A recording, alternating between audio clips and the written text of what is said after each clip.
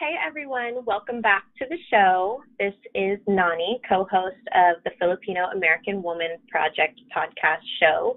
And before we get started today, we want to celebrate another Pinay visionary in honor of Filipino American History Month and give a shout out to a Pinay that has been nominated by Anna Did a Thing on Instagram, and her name is Ruby Ibarra. Jen, do you want to tell us a little bit about Ruby? I do. And I also just want to give a shout out to IG handle Anna Did a Thing. She tags us in like everything she does. So if you want to learn more about Anna Did a Thing, just check out the show notes. But just shout out to you, girl, for engaging with us and sharing your art with us. We see you, we recognize you, and we appreciate you, inviting us to be part of your journey as an artist. So thank you so much for that. So Ruby Ibarra, I have learned about her for the first time this year. And I don't know how I ended up hearing about her. I'm sure it was through the grapevine or like someone, probably tagged the Filipino American Woman on Instagram, and that's how I heard of her. But I had decided to listen to her music, and oh my goodness, she is a powerhouse. So if you don't know Ruby Ibarra, and if you really don't know, you better look her up because she's a Bay Area rapper, producer, and she does spoken word. Her most popular song right now is called Us, which is about cultural heritage and her immigrant experience in the United States. So Nani and I, we are learning about these women as we go. So part of that also means doing a Google search of them. So let me go ahead and just pull up her bio real quick for you, if you are hearing about Ruby Ibarra for the first time. So Ruby was born in the Philippines. She spent the first 4 years of her life in Tacloban City before her family eventually settled in San Lorenzo, California. She submerged in the melting pot of the Bay Area. Ruby's adolescent years introduced her to a wide array of cultures, experiences, and most importantly, hip hop, which resonated at every corner of her neighborhood. She's known for her sharp lyricism and rhythmic, multi-syllabic flows. She attributes her musical identity to being a child during the 90s, constantly hearing Tupac, Eminem, and Wu-Tang Clan play on the radio and television. And she constantly knew rap was the best way she could express herself. And let me tell you, when I listen to her music, it's not child's play. Like you have to like really listen to, like, if you really pay attention, she's talking about real stuff and stuff that is very relevant to the Filipino American community. Nani, anything you want to add to that? I'm seconding everything that you're saying.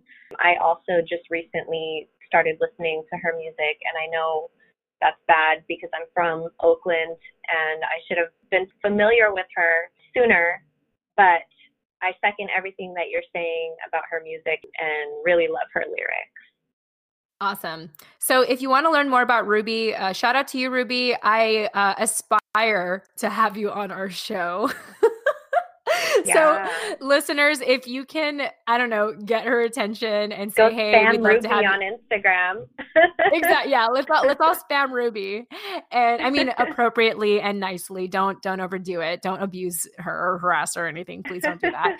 But yeah, we would love to have her on the show. I know. Shout out to my friend Leia Lambos. She had recently coordinated an event in San Diego in which they brought out Ruby Ibarra, and that's where she like performed over there. So yeah, we would love. Just shout out to you. The cool thing about our Pinay visionaries that we've been talking about so far on the show, these people are living, breathing women today. Like, this is not women we're talking about like, centuries ago. These are figures. Yeah. Yes, thank you. Yeah, these are women who are alive and kicking it and doing good today. So please check them out, reach out to them, and just applaud them for the work that they're doing, because I think we all know, or we all have gathered as Filipino American women, that anytime we put ourselves out there is really a courageous act. If you're kind of like basing our identity with the Maria Clara archetype. So shout out to you, Ruby. Totally recommend our listeners reach out to her or like listen to her music at least. And with that said, if you have a Panay visionary, if you know someone that you consider a Panay visionary, we would love to hear from you. Feel free to reach out to us. You can check out our show notes on how to do that. Please share the name and also a brief description. It'll be very helpful for us because otherwise we're going to do a Google search of them. But yes, please reach out and give us a description as to why you consider this Filipina American woman a Panay visionary. And we'll be more than happy to feature them in the next episode and give you a shout out for doing that. All right. Well, with that said, let's go ahead and get started on our episode.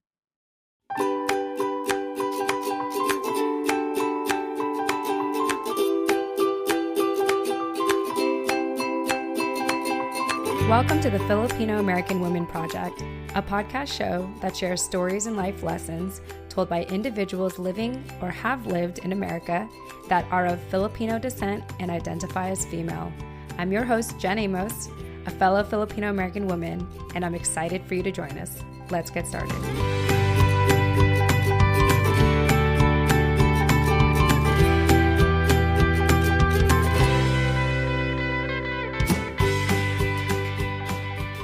All right. Hi, everyone. Jen Amos here with the Filipino American Women Project podcast show. And as always, I'm with my co-host, Nani Dominguez. Nani, welcome back to the show.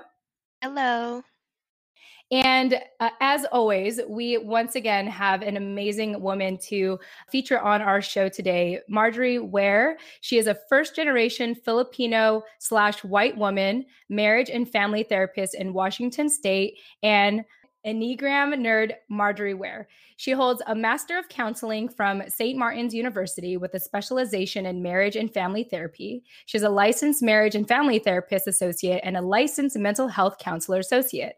Marjory is a member of the American Association of Marriage and Family Therapy and a member of the American Counseling Association.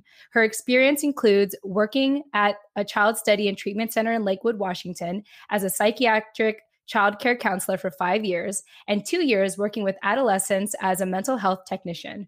Her true passion is to specialize in working with individuals, couples, and families in private practice, working on a range of issues, including depression, trauma, anti-oppression, anger management, identity work, and existentialism.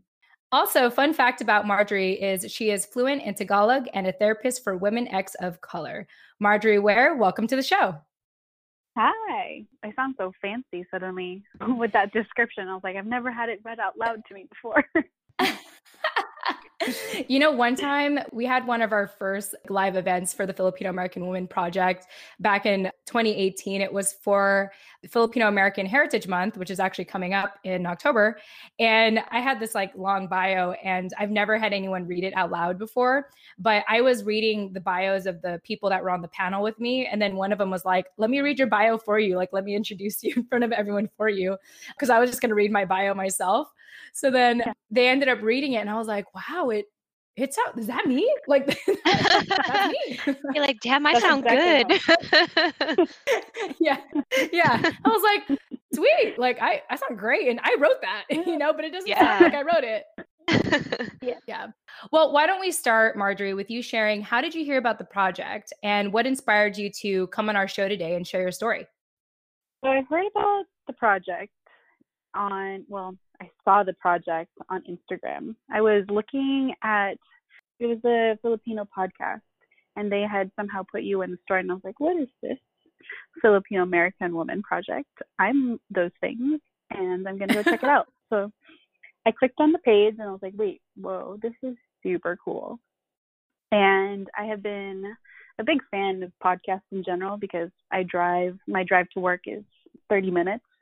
But I try to find podcasts to listen to, and I looked into it more, and it was in the middle of the night, I think, is when I was like, you know what, fuck this. I'm going to just message and see what happens because I'm super interested in whatever this is.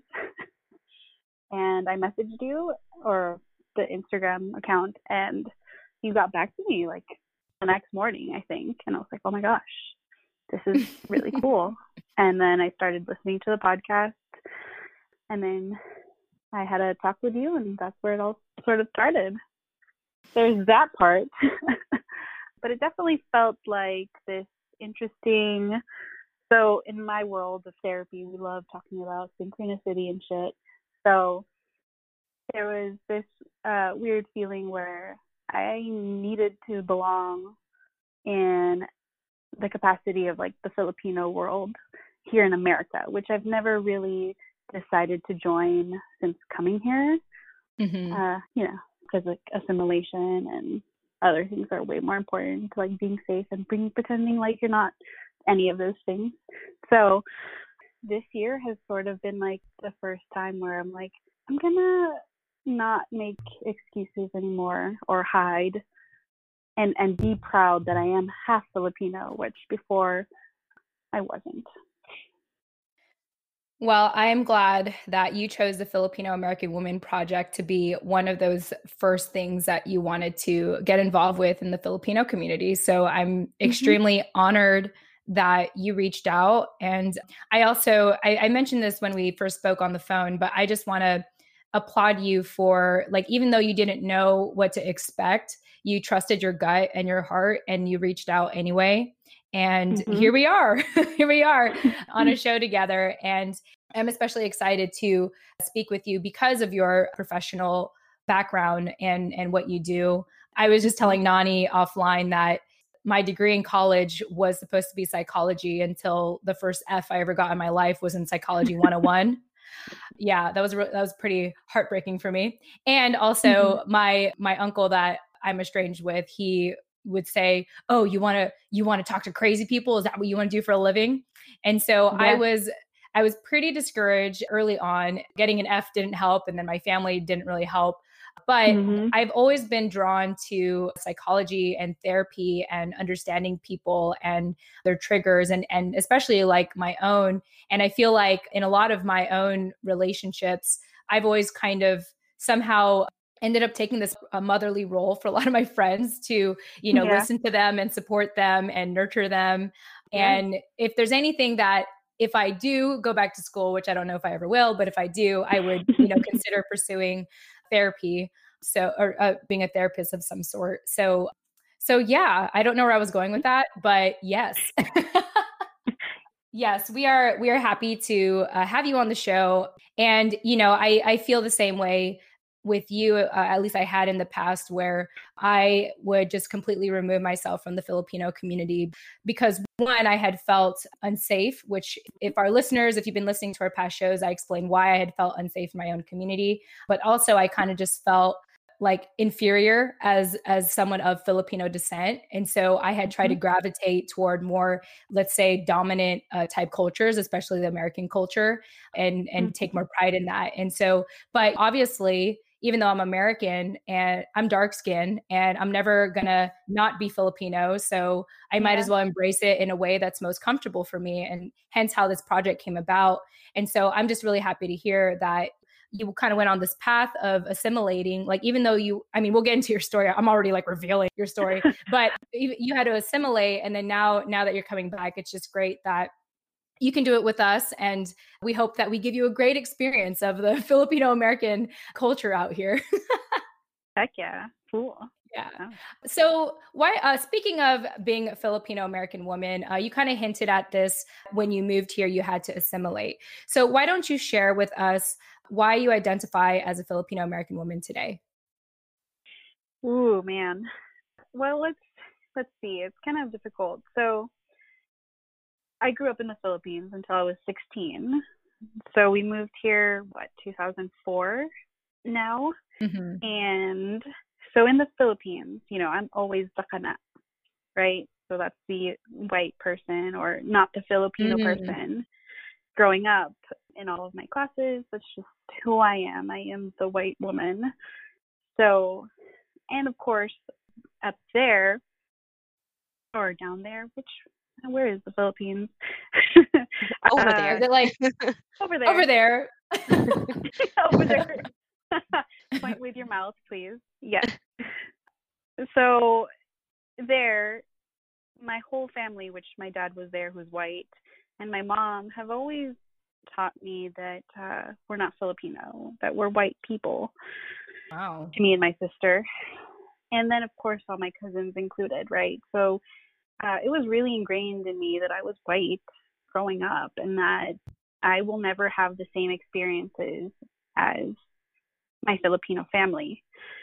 So I didn't really take much into that as a child because 8, 9, 10-year-old was like, okay, whatever. I guess I'm different. It's fine. So then when we got here to America and it was time to go back to school because I would have been 16, immediately we were put into the ESL classes, which is English as a second language class, to just make sure that we can communicate properly or at least fully with people, even though we could already speak English, but it wasn't the best. So coming into the school, my sister and I were put into all the classes where they're international people and they're all Korean or Japanese or whatever have you. And we're like, wait a minute, we're not any of those people. Mm-hmm. Why are we in these classes? I'm not sure. I don't understand. And this is weird. And why are people like really curious about our accent, and why are they really curious about like where we're from? And this is so odd. And then sort of subconsciously realizing I don't want to be different anymore. Like that was really tiring in the Philippines where I'm not them, and now I'm coming here where I'm supposed to be them, white, and I'm not that either. So my sister and I I was really into like, oh my gosh, I want to like dye my hair blonde and then I'm going to wear blue eye contacts and I'm only going to be friends with white people and they're going to critique the way I enunciate my words. They're going to be the ones who are going to help me fully be my white self. Now, This is all obviously subconscious, but it was the only way I knew how to figure out how to belong. And I think that's ultimately been my goal in anything, because if I didn't belong there and everyone says I belong here and I'm finally here, I should belong, but I don't. Let's go, right? So I think it was very interesting that for a long time, at least until my grad school years, which I was 26, it wasn't until then that I was like, wow, I've been really not trying to be Filipino. Mm-hmm. Yeah. And I was trying to be just white. And no one really saw me that way here. Wow. Just based on how I looked. Yeah. So assimilation, it definitely kept me safe. Not getting my feelings hurt. I think the reason why we all do anything is either for safety or for belonging. And I think it's quite interesting that your family was very firm about you understanding that you were white and you were never going to live the life of your Filipino like relatives and peers. And so for you to be years later, for you to like, it's not a wonder that you're struggling with it. And now that you're coming back to really embrace that side. Nani, I kind of want to check in with you and see if you had any thoughts on this. Yeah, I have a lot of thoughts on this. I mean, just because I can say that I feel that exact same way, and not that I've had that same experience. I was born here and raised here in America, but I completely get that whole like, well, you don't know where you belong, and you know that you're white, and you know that you're Filipina, except every time you're in one of those communities, you don't feel like you fit in, and other people make you feel like you don't fit in. So it leaves you as a child or a teenager, especially at 16. I can't even imagine how I would have tried to process an experience like that, like moving to a new country and integrating into a whole new school system. That's crazy. Yeah, it was definitely I definitely learned how to what do you call it, and sort of numb yourself to adapt as fast as you can. So there was not a whole lot of processing where you're just like, sure, whatever, we're just gonna do this thing. And then you sort of, at least for me, you just wake up one day realizing like you stopped thinking about you. Yeah. Wow. Yeah, that's Yeah. exactly how I kind of feel now, is like just looking back at even a year ago, it's kind of like I was just sitting here letting my life fly by me. But that's what I was used to, is just being told what to do and being obedient and doing it, you know? Right. So, yeah, I mean, I totally get that feeling. And like I said, I think that that's the base of my whole internal struggle, is exactly what you just described. Yeah, I mean, I clearly haven't figured it out, but I'm here with you. I feel you. Yes. The whole point, right? Like, oh, it's actually, you're not alone. Yeah. Mhm.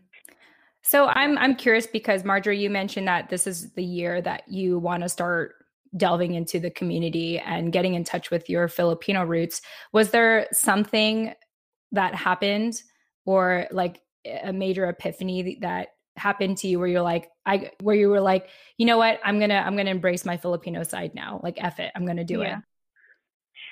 Oh man, I guess I'm gonna have to just be truthful about this. and because it was really hard to accept that was what was happening to me. Mhm. So this year I've been following a bunch of amazing Filipino women, men, social media, and even around in my community, and how much pride they had for our culture. Yeah, I'm like kind of trying to get used to like owning that part. And there was this one person who was so cool that I hated her for just showing up and just being like, and I'm Filipino and I do this and I do that in my Filipino culture, and I work to help with this and that. And I was just getting so annoyed, and I was like, who does that? Like, what Filipino will just like come out there and be like, this is what I do, right? And I was so pissed. Like, I was looking at my other friends and I was like, I don't get it. I don't get why I'm like upset with her for using that, for being Filipino-ness. And sort of like someone started asking me, well, what is it? Why is it bothersome? And just did the whole deep question. And I was like, no, I'm not ready. Totally get that too. Yep. And it was because I was envious. I was envious of how proud she was, and that she looked the part and no one would question it. She had grown up there and been here and has done her work and knows the history. I mean, I do too, but people question it just because of like, I look a little different as a Filipino woman.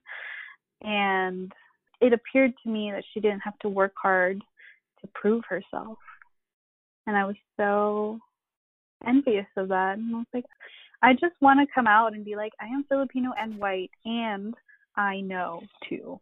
So that was sort of the first time when I was like, oh, it's because you're not doing the thing that you need to do. You're not owning yourself. So that was sort of the start. It was a really harsh awakening for me. But it must be kind of hard to try and define that for yourself when all of the environments that you're being put into, people are constantly telling you something opposing to whatever it is that whatever thought you're trying to run with, right? Like, I mean, I just am thinking of my own example. Like in my own family, they don't even call me by name. They just call me white girl. Like every time I walk in the house, hey, the white girl's here. Oh my Or like, God. yeah. And I mean, I don't even think of it as offensive because they've done that my whole entire life. Like, I don't even take it as offense anymore, or I never took it as offense. But when you get older and you start to like kind of catch those little things, you're like, hold on. My blood is just Yeah. as the same as your blood. Like, why are you doing that? Yeah. Yeah. Yeah. Why are you othering me? It makes no Right. sense. Mm. Right. Yeah. I like that. Why are you othering me? I like that too. That's a really good way to sum it up. Yeah. So I can imagine that's exactly, you know, what was going on with me. And not only that, like there's another layer, at least when it comes to like our families othering us. But I'm also like a fat-bodied Filipino white woman. So not only do I get like white girl, but I'm fat white girl. And it's just like all of these terms that at least like here in America, you have a hard time with that. And in the Philippines, that's always been our we can just be blunt culture. It's very interesting as a therapist of like I know that our culture is about being blunt and that's how we show how we care, and how can I make it so that I'm not hurt?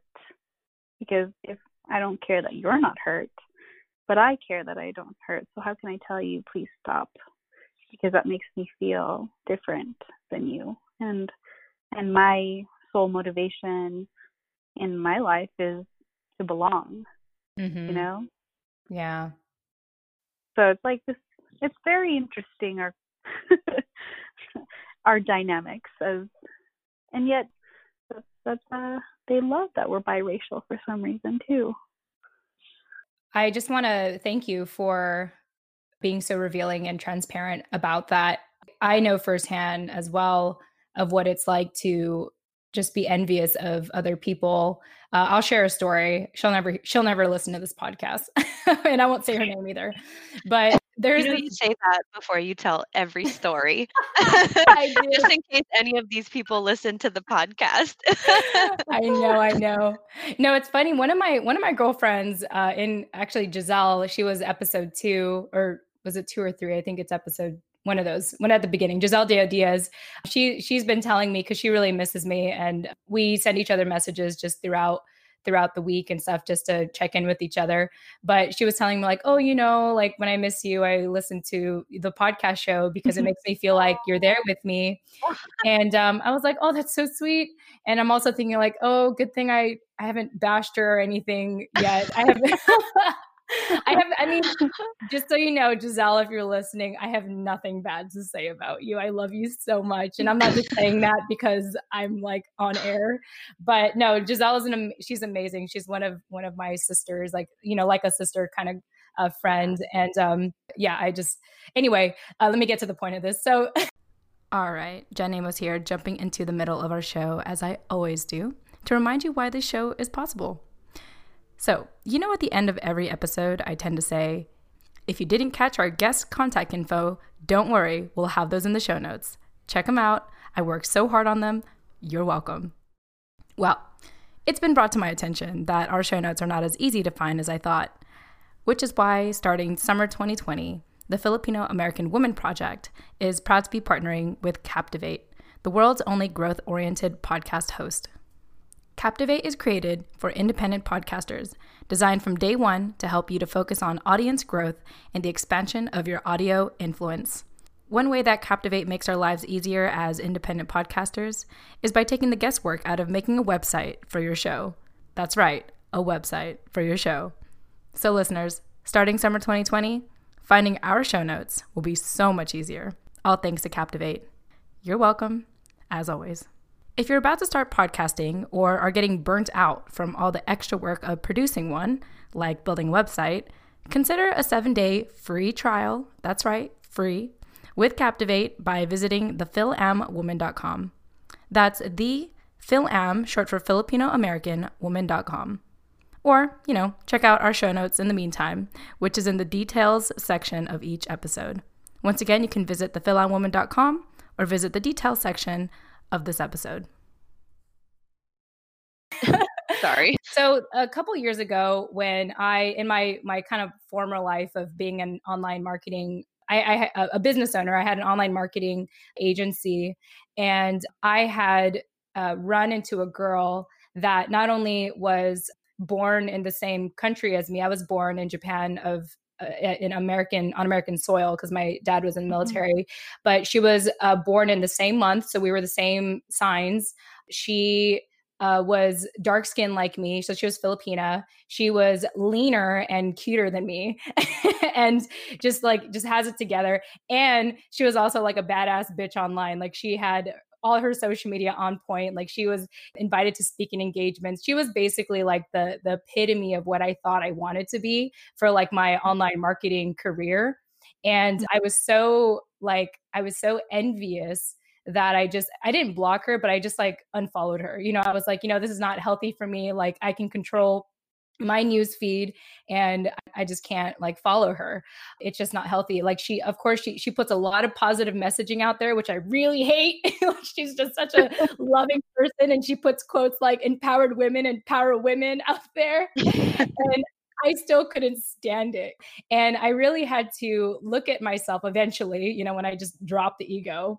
And I was like, okay, what does she represent to me? And I thought at that time that I wanted to be like her. But then when I really started to unpack it, I started to realize that I no longer wanted to be in this career path of online marketing. And so, but that took me a while to get to that point. And then once I got to that, I mean, even now, I'm still not going to follow her on social media because she'll remind me of what I failed to be or what I think I failed to be.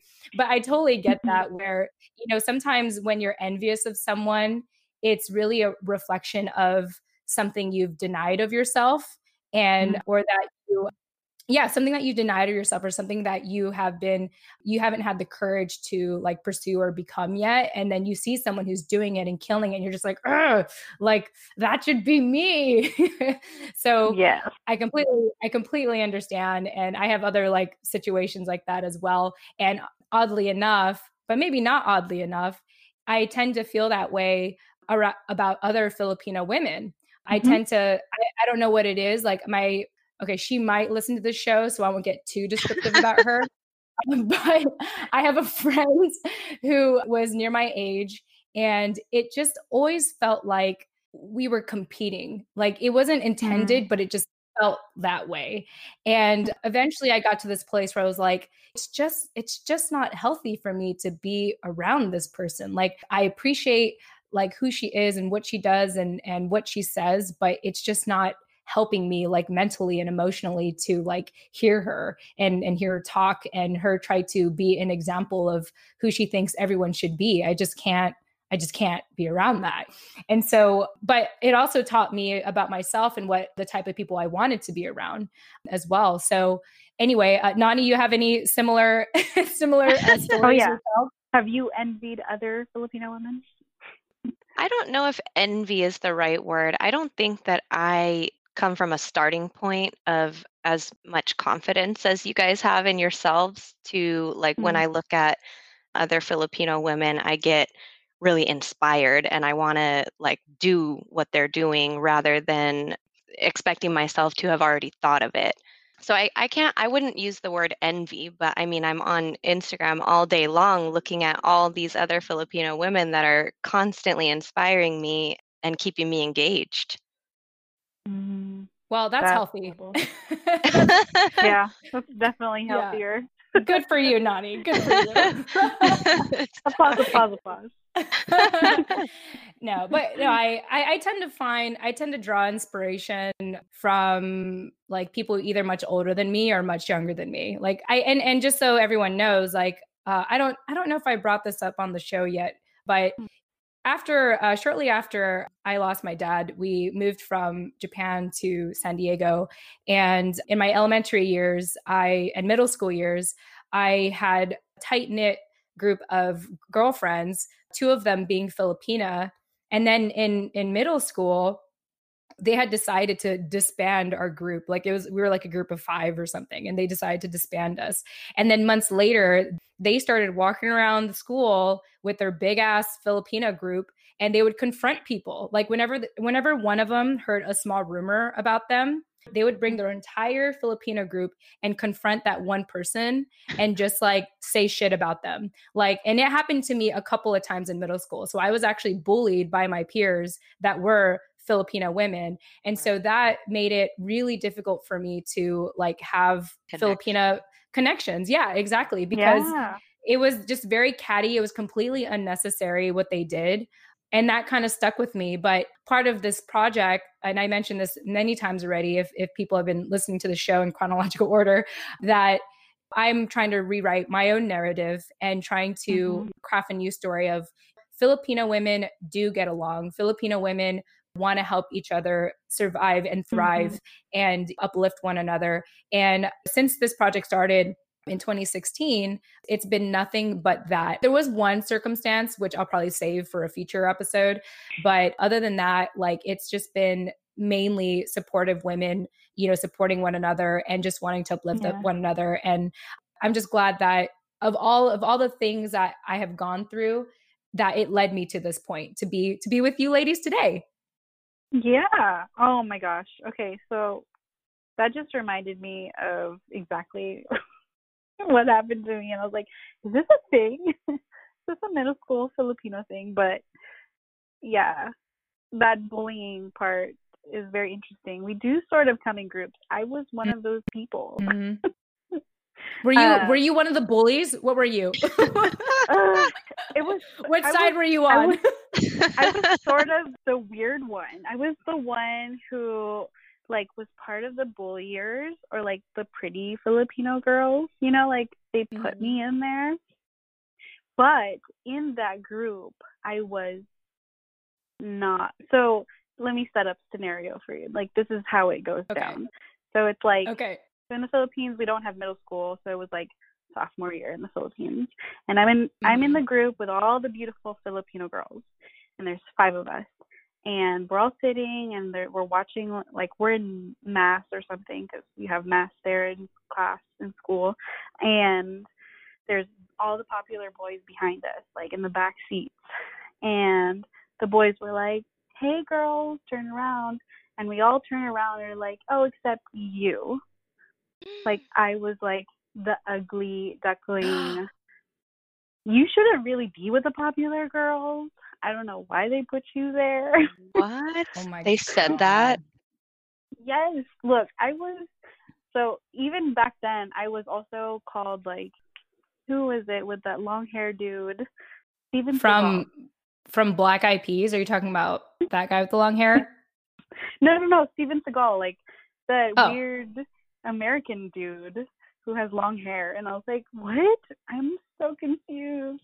And then in that, I was always just like made fun of or like put down, and they would use me to like start rumors, and then they'll tell other girls like, oh no, Marjory did it. And then so the group of girls would then come to me and like put me aside in the like bathroom stall and be like, what the heck did you say? And we heard you did this. And I'm over here like, what? I don't understand what I just did. But yeah, it was sort of like an interesting like middle. You're kind of just a scapegoat for everybody. Yes. Yes. Oh my gosh. Yeah. So that was sort of mine. So it was really difficult to like, do I want that again? And even coming here, and I love my cousins, but I still get questioned even by them. Like, I get it. You like grew up there and you speak Filipino or Tagalog, and you will never know. You'll never know what it's still like to be full Filipino American here. And I was like, I know. And that's not the goal. Yeah. The goal is that we experience some sort of oppression just for the fact that we're not white, at least in race. So it's been really hard to like even want to be proud. And I was even embarrassed to like show off speaking fluent Filipino. Yeah. I mean, I can imagine crazy. as like an adolescent or a young kid, you would just assume that would give people more of a reason to make fun of you or to pick at you for something. Yeah. And I was afraid of Filipino people saying like, no, you know, like I tried to join like a Filipino group in my college or my university, and they're like, well, and I was like, I know things. Yeah. But, you know, and it was so hard to like belong. So that turned me off. It's so interesting because, I mean, as far as I know, I'm full Filipino. My mom was from Bulacan and my dad was from Zambales. I can never pronounce this right, but they met in like Olongapo. Oh my God. I'm sorry, what's up? Does your family know my family? Because I'm from Zambales. And my parents. I mean, if you ask them if they know almost like our last name, maybe. I don't know. We'll have to look into it. Okay, you guys both have to do like a 23andMe now. I will ask my mom. I'll say, do you know the Wares? Like, do you know them? It would be Salazar because that's just my dad is the Ware. Mm-hmm. Okay, that would be crazy. You're gonna have to like text me like your full name later, and then I'm gonna go ask. I'll text my mom and I'll ask her. I was like, "Do you know Marjory? Do you know her family? Do you know them?" Wow, that's crazy. It's a freaking small world.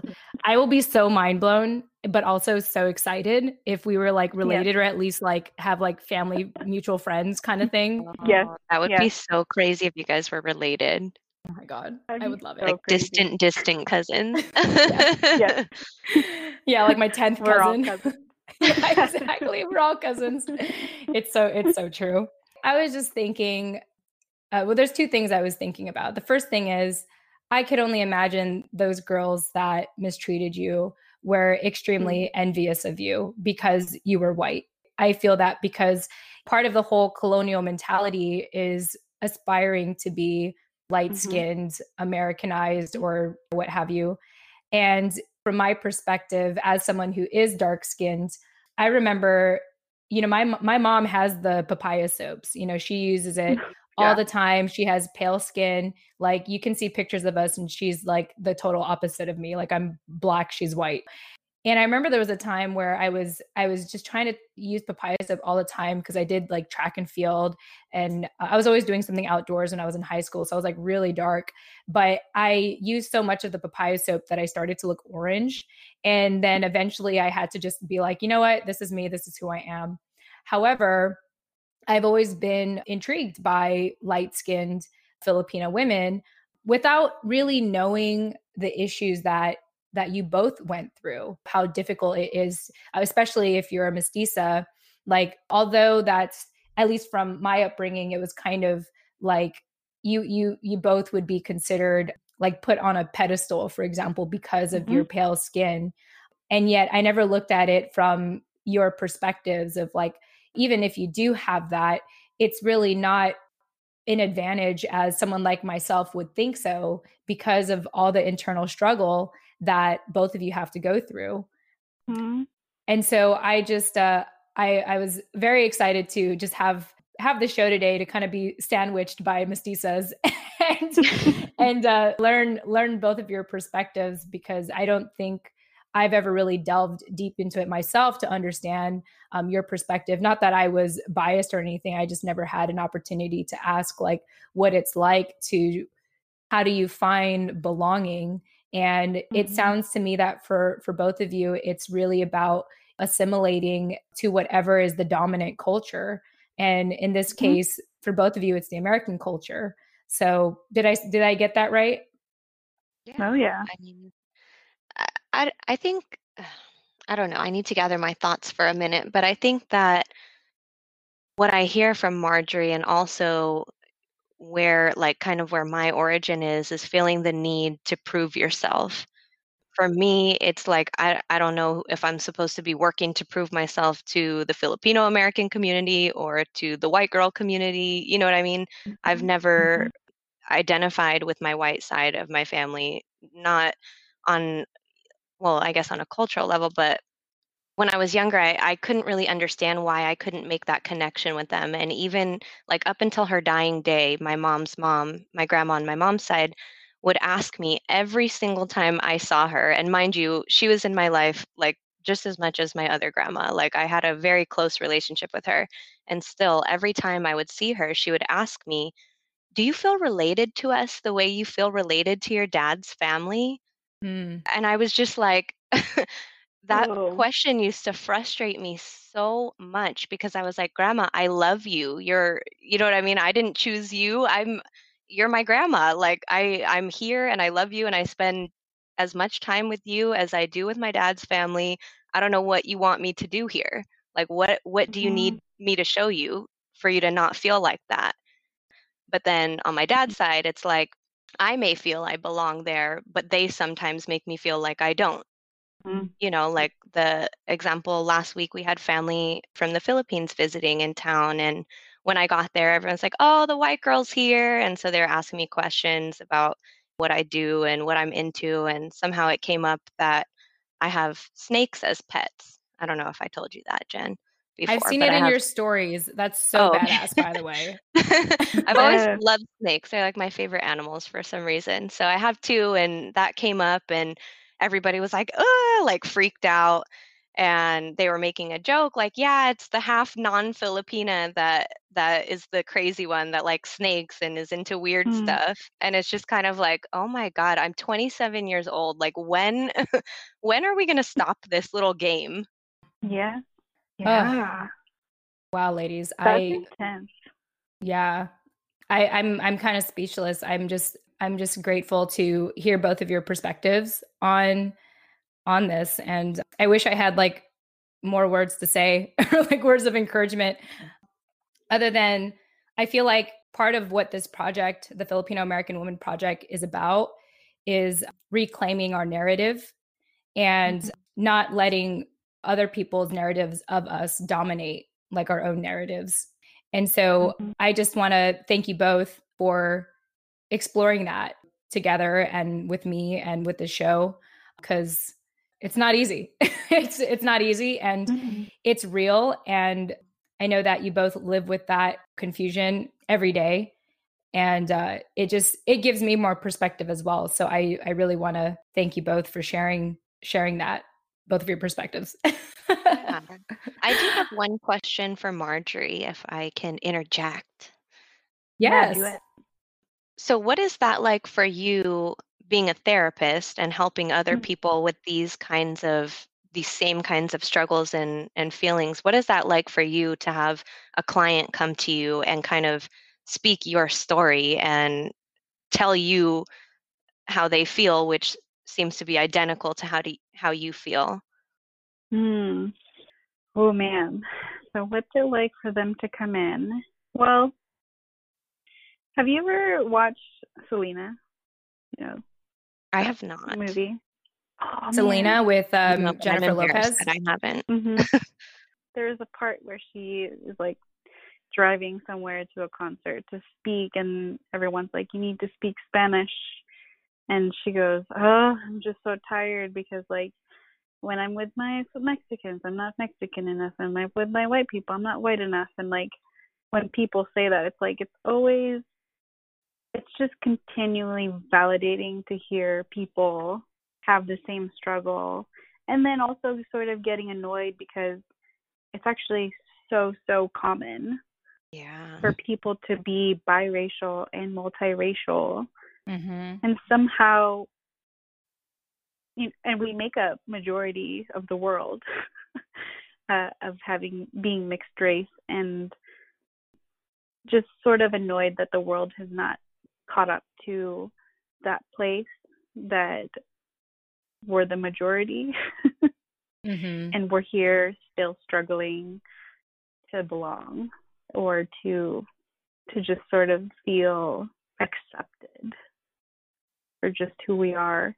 So I think when I see them, I get annoyed at the world ultimately for like all the systemic oppression and why it still does the thing and it continues on and no one else can do it unless everyone does the thing.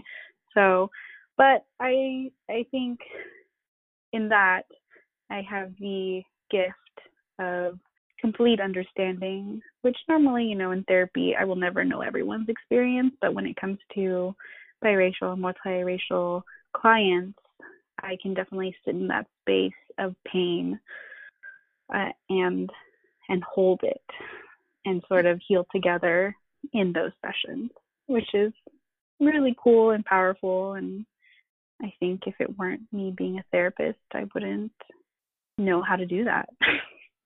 Right. Yeah. So I think that being a therapist is weird. Yeah. I don't know if that answered your question, Nani, but Yeah, no, it did. And I also love what you said about mixed kids and how we are becoming the majority now. I think we're living in a really weird time where we're witnessing that kind of shift, or at least starting to witness that shift that will hopefully continue to happen, where people will recognize that. Yeah, I'm ready. I'm like, come on. Everyone's having babies with other races. It's not Right, unusual everyone is anymore. mixed these days. It's like, yeah. And so I did like this 23andMe, like the DNA test, and obviously it's 50-50. And in my South Asian parts, it had multiple types of Asians. And like, I was like, Filipinos are like literally the most multiracial. Yeah. Like even when you try to trace back, it just gets more confusing. It gets more confusing, and I'm just like, it's fine. Yeah, so I think that's also very interesting. It's just fun watching it, though. Would you ever be interested in moving your practice back to the Philippines? You know, probably not. One, because I think it would be difficult to make a living there. Because of the stigma against therapy, or because like just the wage difference? Those two things. Although this year I am noticing that in the news that they're making sure to talk more about that and going to psychologists and therapists. It's cute. You guys should look it up, of like little YouTube clippets of like role plays that Filipinos do when they go to therapy. It's very cute. Oh yeah. It's very cute. And I was like, oh, I mean, that's exactly what we do. But yes, it would be that. And I think I like the America family that I have here. It'd be difficult to, say goodbye to, for sure. I'll just see all the Filipinos here. Well, I'd like to believe, ladies, that we are in the forefront of embracing whatever it is we're trying to figure out. Because I know, and I bet that there's a lot of our listeners who just can't put into words what we're trying to explain ourselves. And I believe that we're all coming together to figure this out. And it couldn't have been at a better time. I think in any other place in the world, we wouldn't have the same opportunity.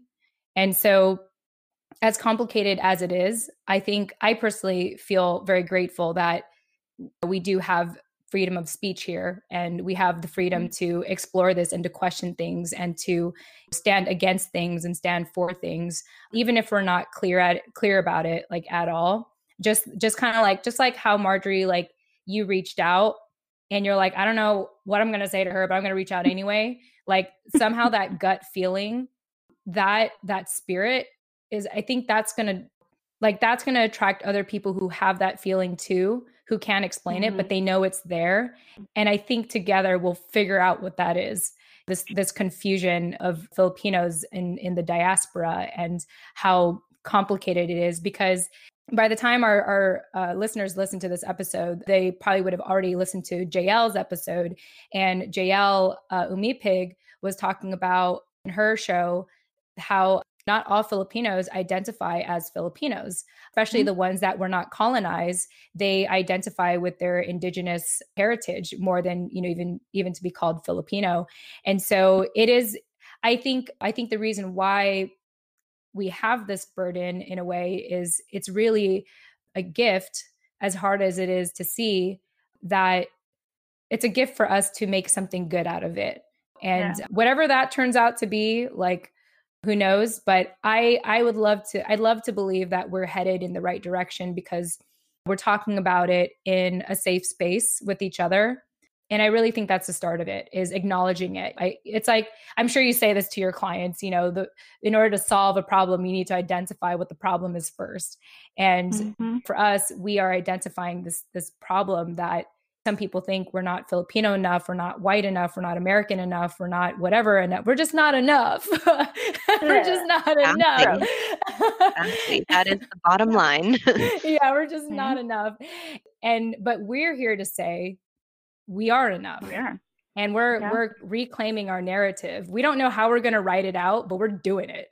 And that's what matters.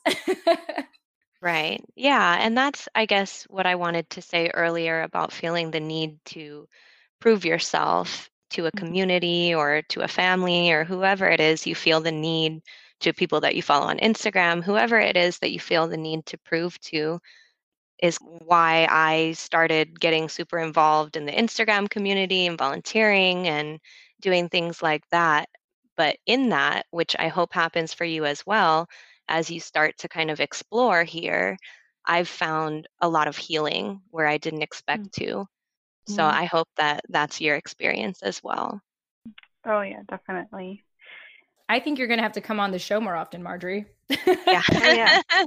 We're going to have to do check-ins. Yes. We're going to have to do like maybe every like 5 or 10 episodes. We need to just have you on. We're like, okay, Marjory, how you doing? How's your narrative going? Yeah. Start busting out my paper like, here, let me tell you. Yeah. Let me get my bio out. Yeah. Not that I've figured it out either. I'm still trying to figure this shit out too. So, but maybe we can like come back with our notes and be like, oh, this is what I learned about myself in the last couple of weeks.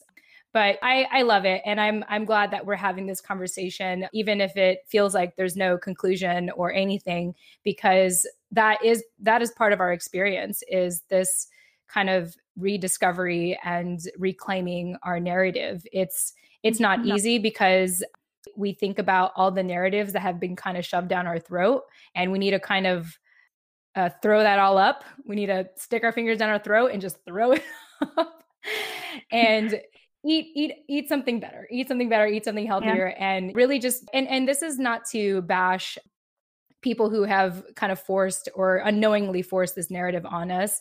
It's more so to just like honor them, because I think about like where I currently live. I'm told that in Virginia Beach, there's a lot of Filipinos here, but I haven't ran into any of them yet. Not that I'm trying to hide or anything, but the majority of the people that I tend to be around is mainly like the white community. And when people ask me stuff like, where are you from? I've come to realize that, you know, they're really asking out of curiosity, and they're trying to find a way to relate to you, or at least relate to me. And for what it's worth, like I let that count. I'm just like, you know, at least like they're not maliciously trying to say something or trying to hurt my feelings. Like they're just genuinely curious, or genuinely trying to find a connection with me. And that's something, because, you know, I am not white. So yeah, of course they're going to ask those questions. Not that I ask white people, like, where are you from? You know, like, tell me. Maybe you should. I've actually done that.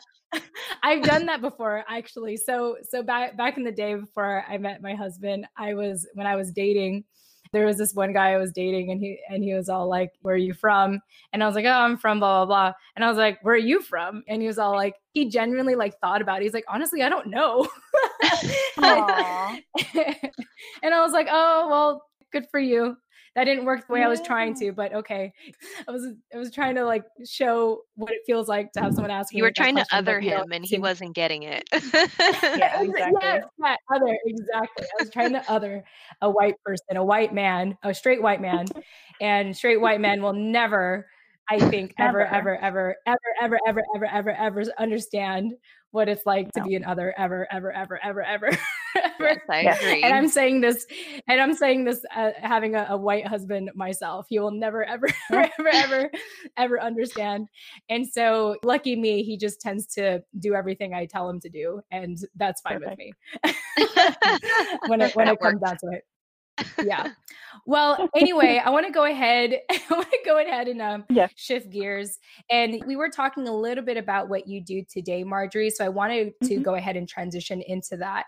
For people who don't know you or getting to know you, why don't you share a little bit about a snapshot of your life today, particularly what keeps you busy and most excited about life nowadays? Okay, cool. So I work full-time at a nonprofit organization called Hope Sparks here in Tacoma, Washington.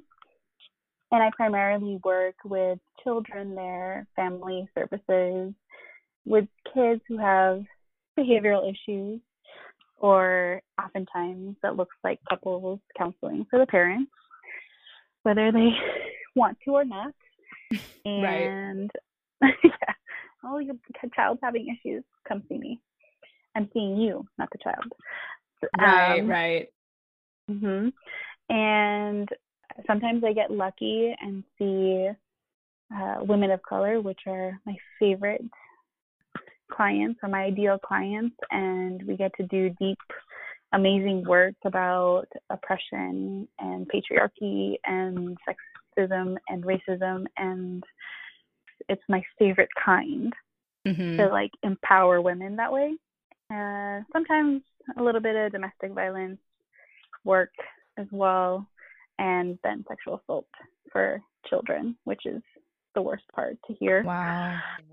I know. A lot of really hard topics in my 8 hours a day at work.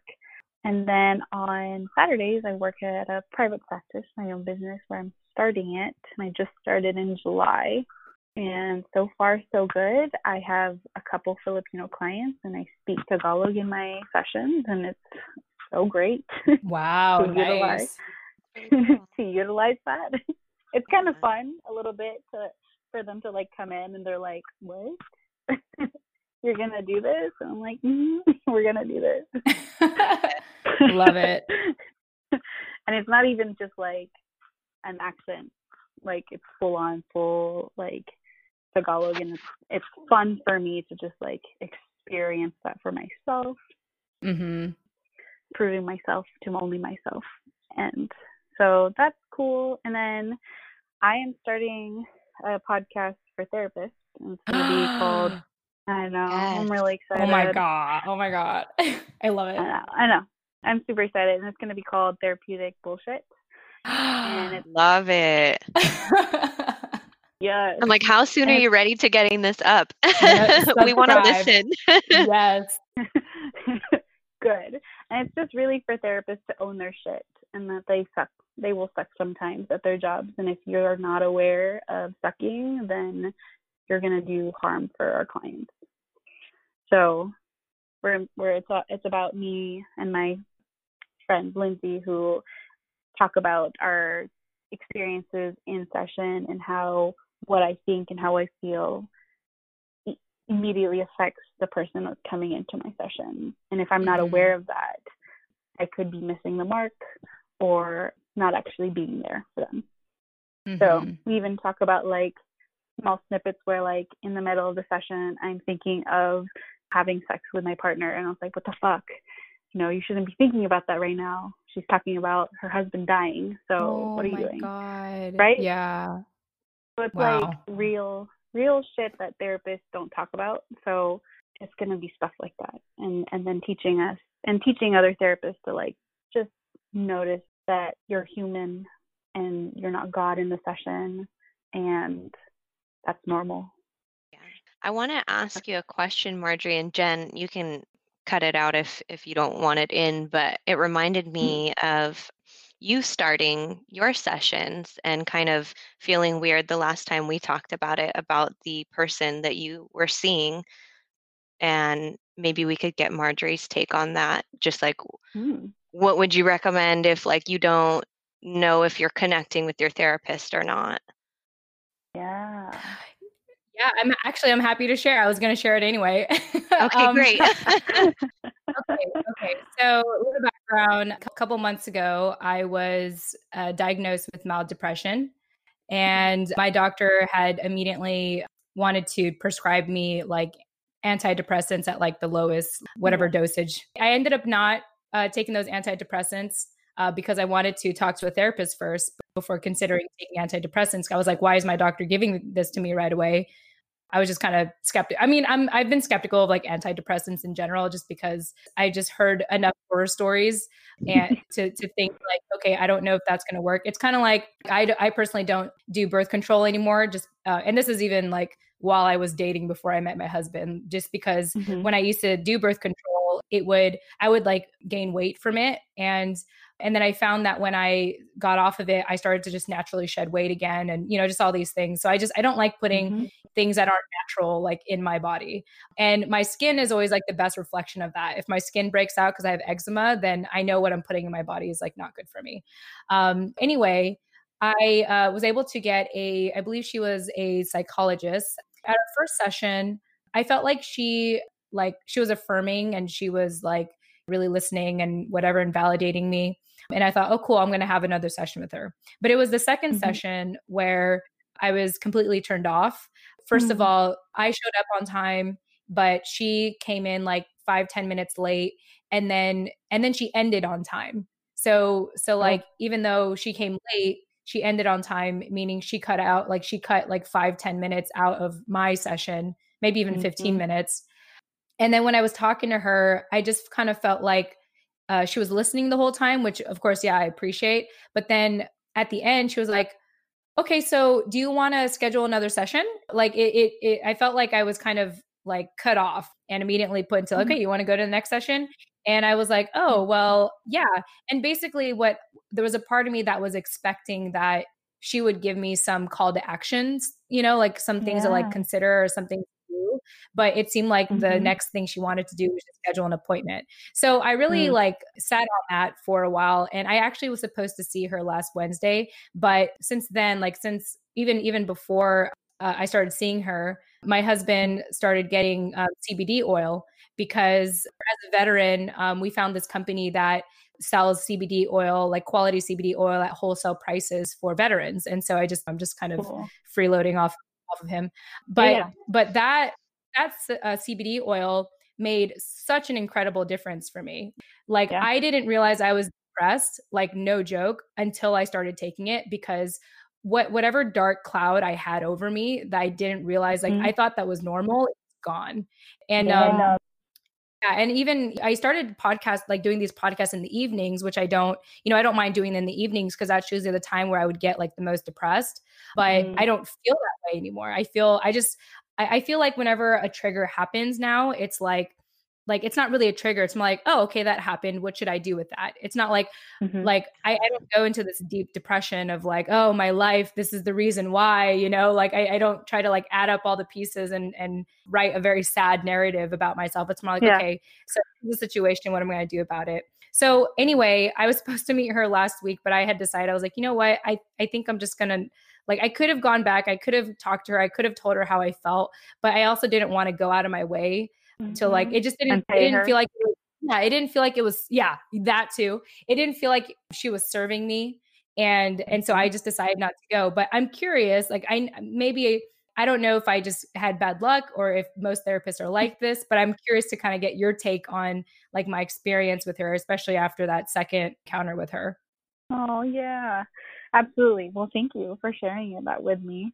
I think those are definitely very, very valuable feedback for therapists to hear. So if there's other therapists out there who's listening to this podcast, please take note. It's not okay to do that. So I will say, one, there are therapists out there that absolutely, absolutely suck, because it's actually really easy to get a diploma and then like call it good, right?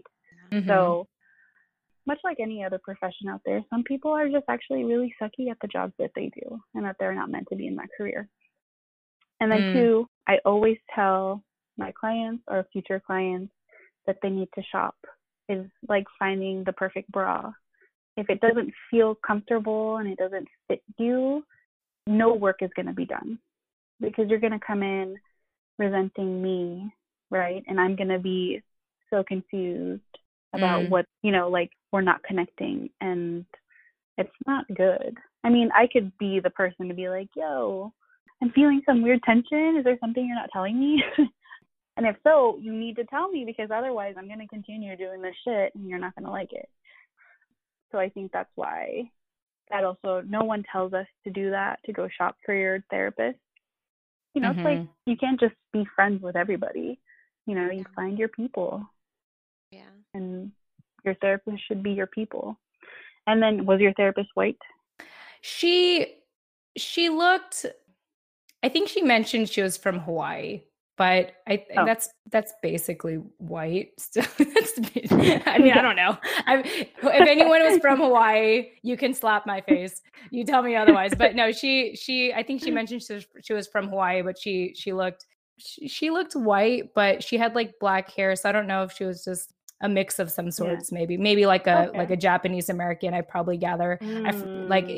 She just didn't look like a white person.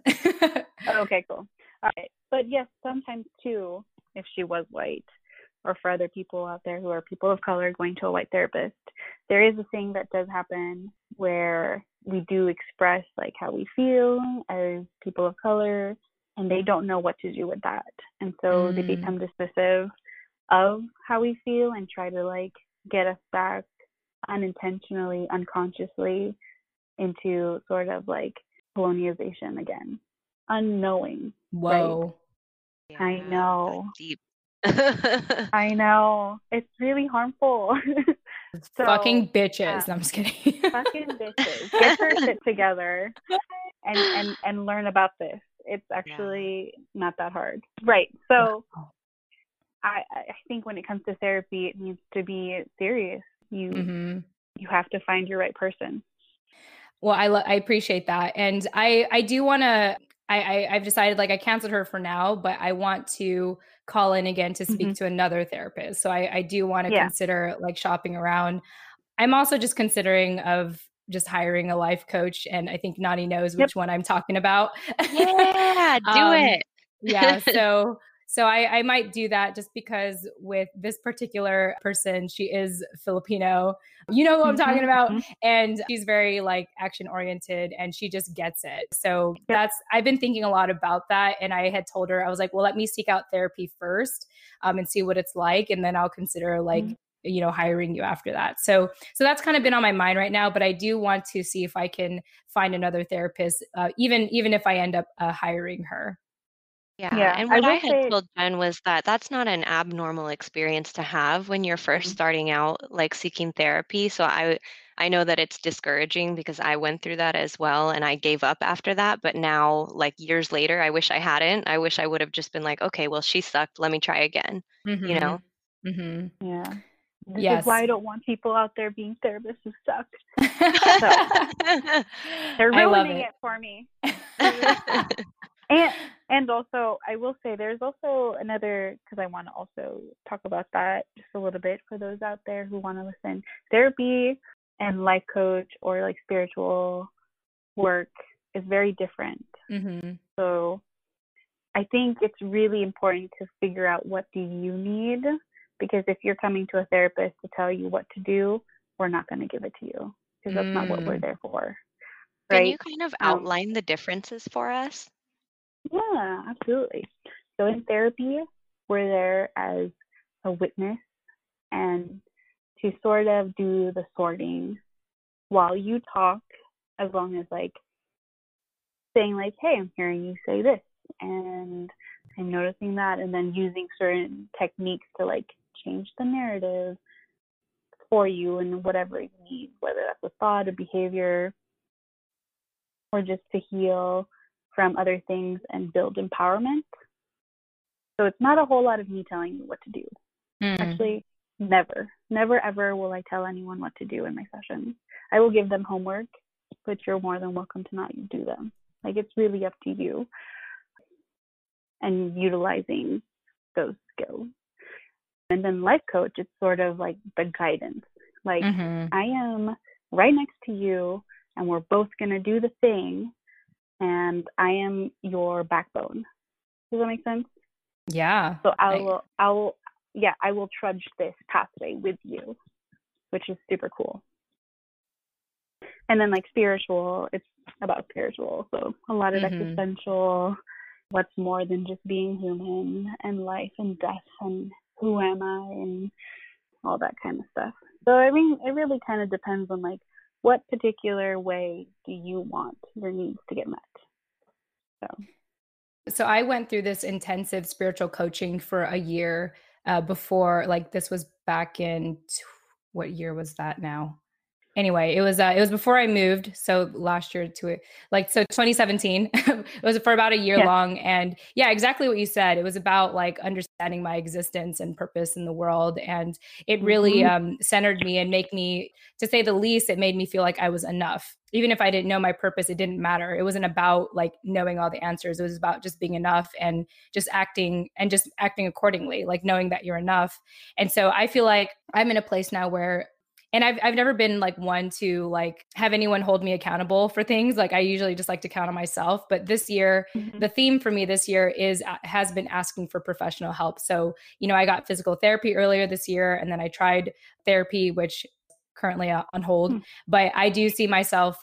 Oh, and I'm part of a 6-week workout challenge. So there's that. And then now I'm considering of hiring a life coach, like for myself, just because I've got to a place now where it's like, okay, cool. I've done all the work I could for myself. And now I want someone else to like kind of look at me and help me go to whatever the next level looks like for me. Yeah, so good. Well, anyway, I love hearing like the work that you're doing, Marjory, and it sounds like you're very passionate and also almost enraged with what you do, because you want other therapists to represent your profession well. And so I am very much looking forward to your podcast show when it comes out. Like, please let us know. We'd love to just have you on the show again, just to talk about it and maybe do some like just cross promoting, I guess you can say. Perfect. And so I want to go ahead and just go to really my favorite part of the show, because I know it's been about an hour now and I want to respect everyone's time, mainly my time, because it's almost bedtime. Not that I sleep early, but anyway, I don't sleep early.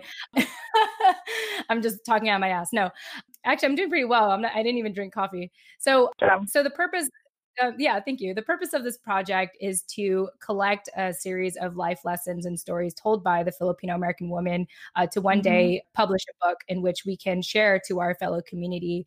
And so, Marjory, today, when I had asked you what's a life lesson you wanted to share, you had mentioned that self-awareness is key to cultivating a purposeful and meaningful life.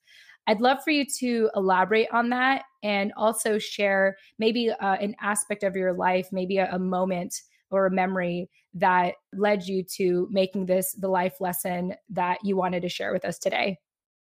Okay.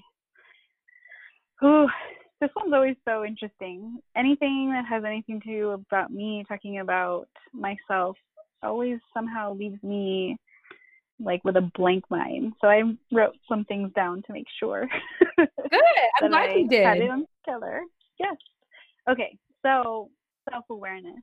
I really actually, so I'm one of those people who can fall asleep, quote unquote, to my life pretty easily. Any sort of discomfort, or actually just any sort of discomfort, whether that's having nervous feeling to a sad feeling to a happy feeling, or any of those things that is beyond what I find comfortable, I can shut down my body and sort of dissociate and just be a living body where people don't really know that I'm shut down. And so I was really curious about that. And I was like, I'm really curious, why do I want to shut down and just be invisible? Which I think is definitely one of the interesting things. Like, Filipinos are so invisible to the world, and yet we're everywhere. Yeah. Right? And I was like, is this like part of our narratives as Filipinos to be invisible? And then I was looking at like some of my family. I'm like, they're not invisible. I mean, they're doing things and they're pretty awesome. But some of us still stay in that invisibility cloak for more than other people.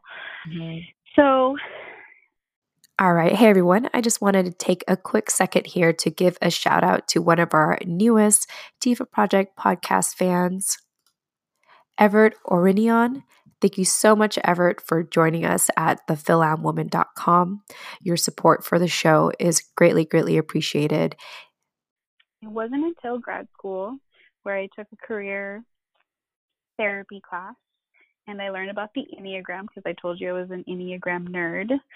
And it's a tool or special skill template, if you will, to getting to know who you are and why do you do the things that you do. And anything that has anything to do with depth work, I am into. So I found out that I was a peacemaker / mediator type of person. And I was like, oh, that's very interesting. And they're generally invisible to the world. They don't feel that they are important, right? Wow. Somehow in their growing up, they have perceived that other people's stuff are more important than them. And so much so that if I were to say something of my opinion or of my anger, of my sadness, that it will get shut down. So I had a hard time believing that if I were to be myself, truly, truly myself, that people will leave me. So I've learned, I know, and that actually everything that motivates me is so that people don't leave me. My fear is separation.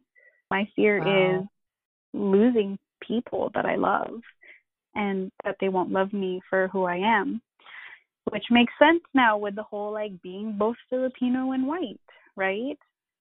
I mean, you can't accept me for both of those things that I am. So what else can I do but be invisible? Wow. So that's deep. No, it's been a lot of work. Go to therapy for that. That would be a good goal. So it's been a very interesting journey. And it wasn't until I learned the deep, deep, deep, darkest parts of myself did I realize, like, whoa, you are so afraid of showing up as a biracial woman, queer woman, and to be authentically that. And for people who are not even in my life to like not be connected to you. Like, how sad is that? So it wasn't until I found that and then sort of like work your way back up and say to yourself, like, wait a minute, you're actually really cool and you can be an advocate for those who feel invisible and for those who feel like they're not important and that they matter in this world and that their opinions matter. And so by learning that, I've found my purpose. I always thought that I would somehow reach people in my own way, whatever that would be, to help them be their most amazing self, for them to achieve their own amazing greatness. So I think that's why I love self-awareness work or self-growth work, is that's where you find your gift and that your gift actually comes really easy to you and you shouldn't really hide it. And life every day feels better when you know you're utilizing those things and you know where it's going. Yeah. Wow. I'm like lost of words right now. I love it. I love everything that you said. Yeah, I do. Nani, do you want to save me here? I need to process this. I do, and I almost feel like if I keep talking, we're gonna be on this call for like the whole night, because I feel like, Marjory, you just opened a whole nother can of worms with that statement of my fear is losing people. I think that rings so true for me, and that is at the core of everything that I do is I can't understand it. I didn't even really I wasn't able to identify it until you just said that just now, and so many things started clicking. And obviously I need some more time to work through that, but that's huge. And I also really love what you said about self-awareness is how you find your gift. because that makes a lot of sense too. And I think that a common problem that a lot of people have, not just in our Filipino American community, but our generation, is they're not self-aware. And that's why this is such a big movement right now, because it has the power to like profoundly change your life if you just learn how to understand yourself. And it's amazing to me how many people don't know how to do that, because I thought I was the only one. So, yeah, I mean, I have like goosebumps after you just finished talking right now. Oh, good, because that's my purpose. Yeah, thank you for saying that. I still feel kind of shocked, but in a good way, kind of like, damn, that was really good. And so something for me, like I feel for you when you say that, you know, you're afraid of losing people, because I lost my dad when I was 10. And so I had real abandonment issues for a very long time. My mentality before was like, I had different mentalities. One mentality was like, well, I'm just going to hang around but not be too attached because people end up leaving me anyway. Or I would get to this place where I would leave them first. I'd already kind of disqualify myself or cut them out of my life like almost immediately, or so just they like couldn't hurt you. Yeah, exactly. And I became my own best friend and everything, because at the end of the day, I knew that I had me. And so journaling was a big thing for me, especially after I lost my dad. And growing up, you know, having an upbringing where your family didn't really embrace my curiosity and expressing myself, I always resorted to journaling.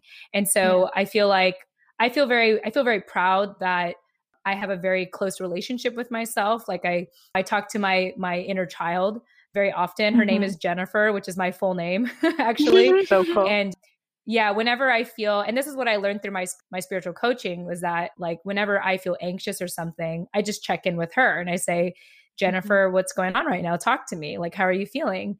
And it's so funny because I've gotten in so tuned with her that she will just like just say whatever she wants. She's like, I'm upset. Yeah, she'll just like talk even before like I ask her. And this is me talking to myself, by the way. So, you know, this is me talking over myself, being upset, saying something like, why did he walk over us like that? We need to go back there and tell him that was not nice. She would say like, things like that. And she's really like my motivation to defend her, but really defend myself because in my upbringing, I didn't get a lot of that. I what I needed the most was to feel not provided for, but protected. And I was in a lot of situations where I didn't feel safe and I wasn't protected. And so part of my resolve today, and I think this is why I tend to be very motherly with a lot of my friends, is because I'm trying to protect them as I'm trying to protect my inner child and what she had to grow up with. So I think like it sounds crazy to people who are not in touch with their inner child, but let me tell you, when you get in touch with your inner child, however you figure that out, whether it's through spiritual coaching, you know, life coaching, or even through therapy, like once you get in touch with her, or however you identify he, she, or if you're non-binary, whatever, like whatever you do it. And you're just going to see how powerful it is to be in touch with yourself. Because once you do, it's like part of why I make fun of myself a lot on the show. And most of the outtakes are me making fun of myself, is because I enjoy that I'm imperfect. You know, I enjoy that now, as opposed to back then, I would be so hard on myself for stuttering or saying my ums or ahs, or like just not knowing what to say.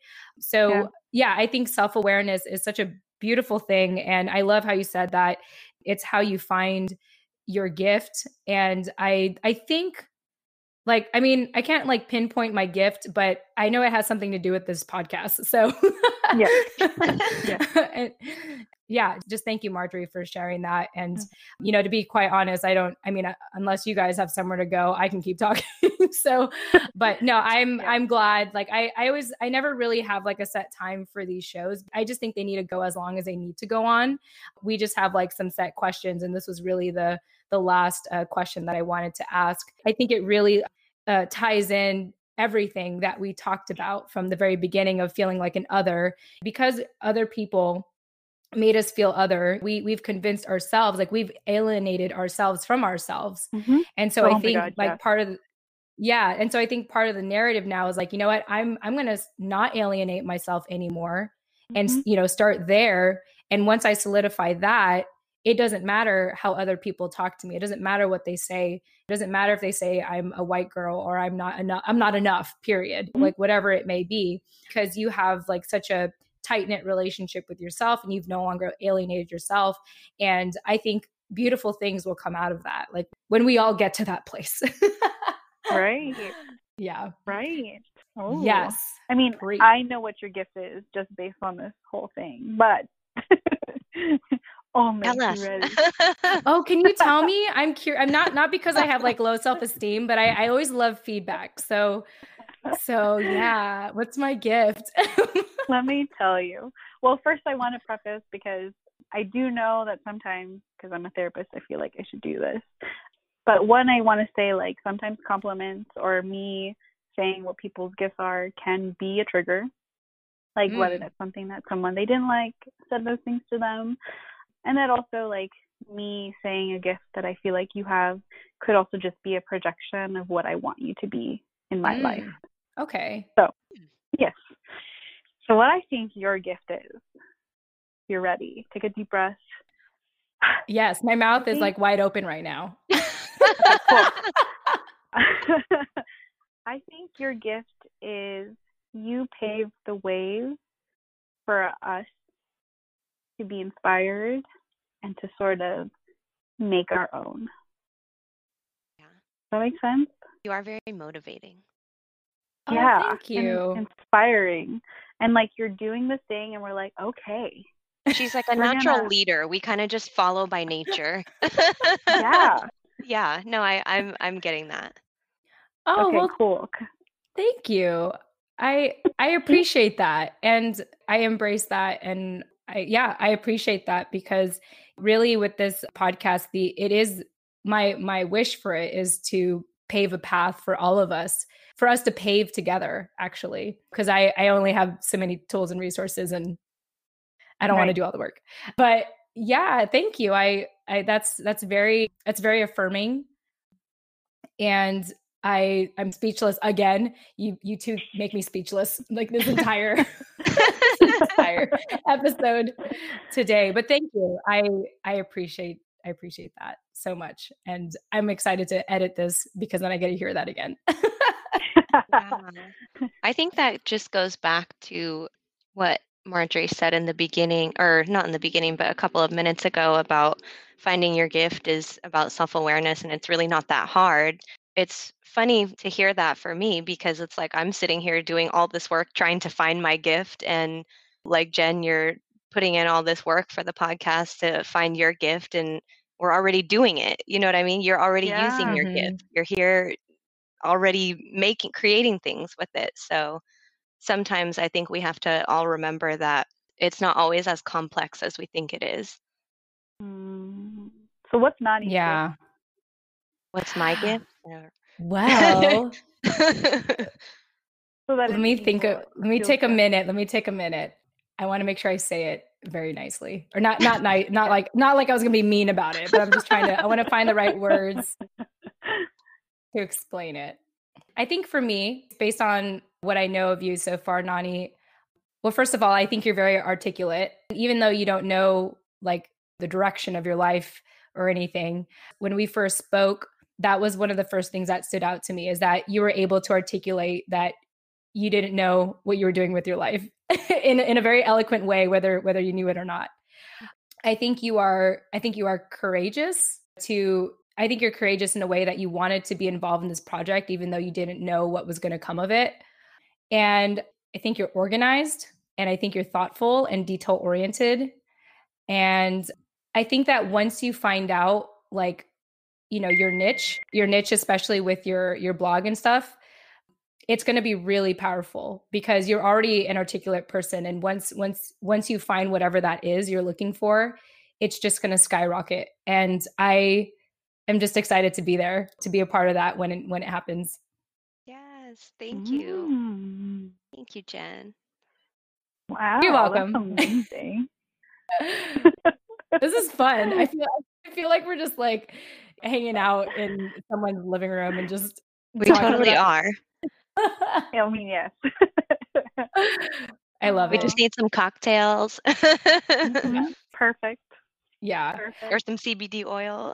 Yes, yeah. You know, Washington isn't too far from the Bay Area, so we're That's gonna have to true. I like, know. I'm now just, I don't know why I keep forgetting, but my really close family, I have really close family in, I don't know how to say it. Is it Gig Harbor or Gigi Harbor? Oh. Gig Harbor. That's literally like 10 minutes away from where I work. Oh, ooh, okay. Yeah, I have family. They Yeah. moved up there. They were in California. They moved there a year, maybe 2 years already now. Maybe it's been Mhm. even longer. I don't know, but I still have not been up there to see them yet. So I have got to get that on my to-do Well list then, ASAP. I will let you know you know where when to I'm in go. town. Yeah. you Perfect. know, Oh. it sounds to me, Nani, that you're gonna have a big year next year because I know you're going to the Philippines, and I think you mentioned you were going somewhere else, right? Like you're going to Singapore. Yeah, we're in Singapore just for the last 4 days of the Philippines trip. Mm-hmm. Oh, And who good. knows? Maybe I'll maybe we can coordinate something where I come over to.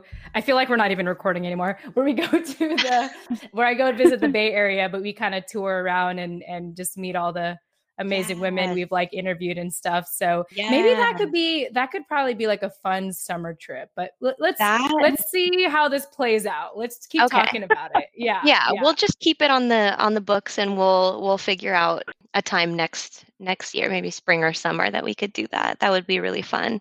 Maybe check in with everybody that we've interviewed over here.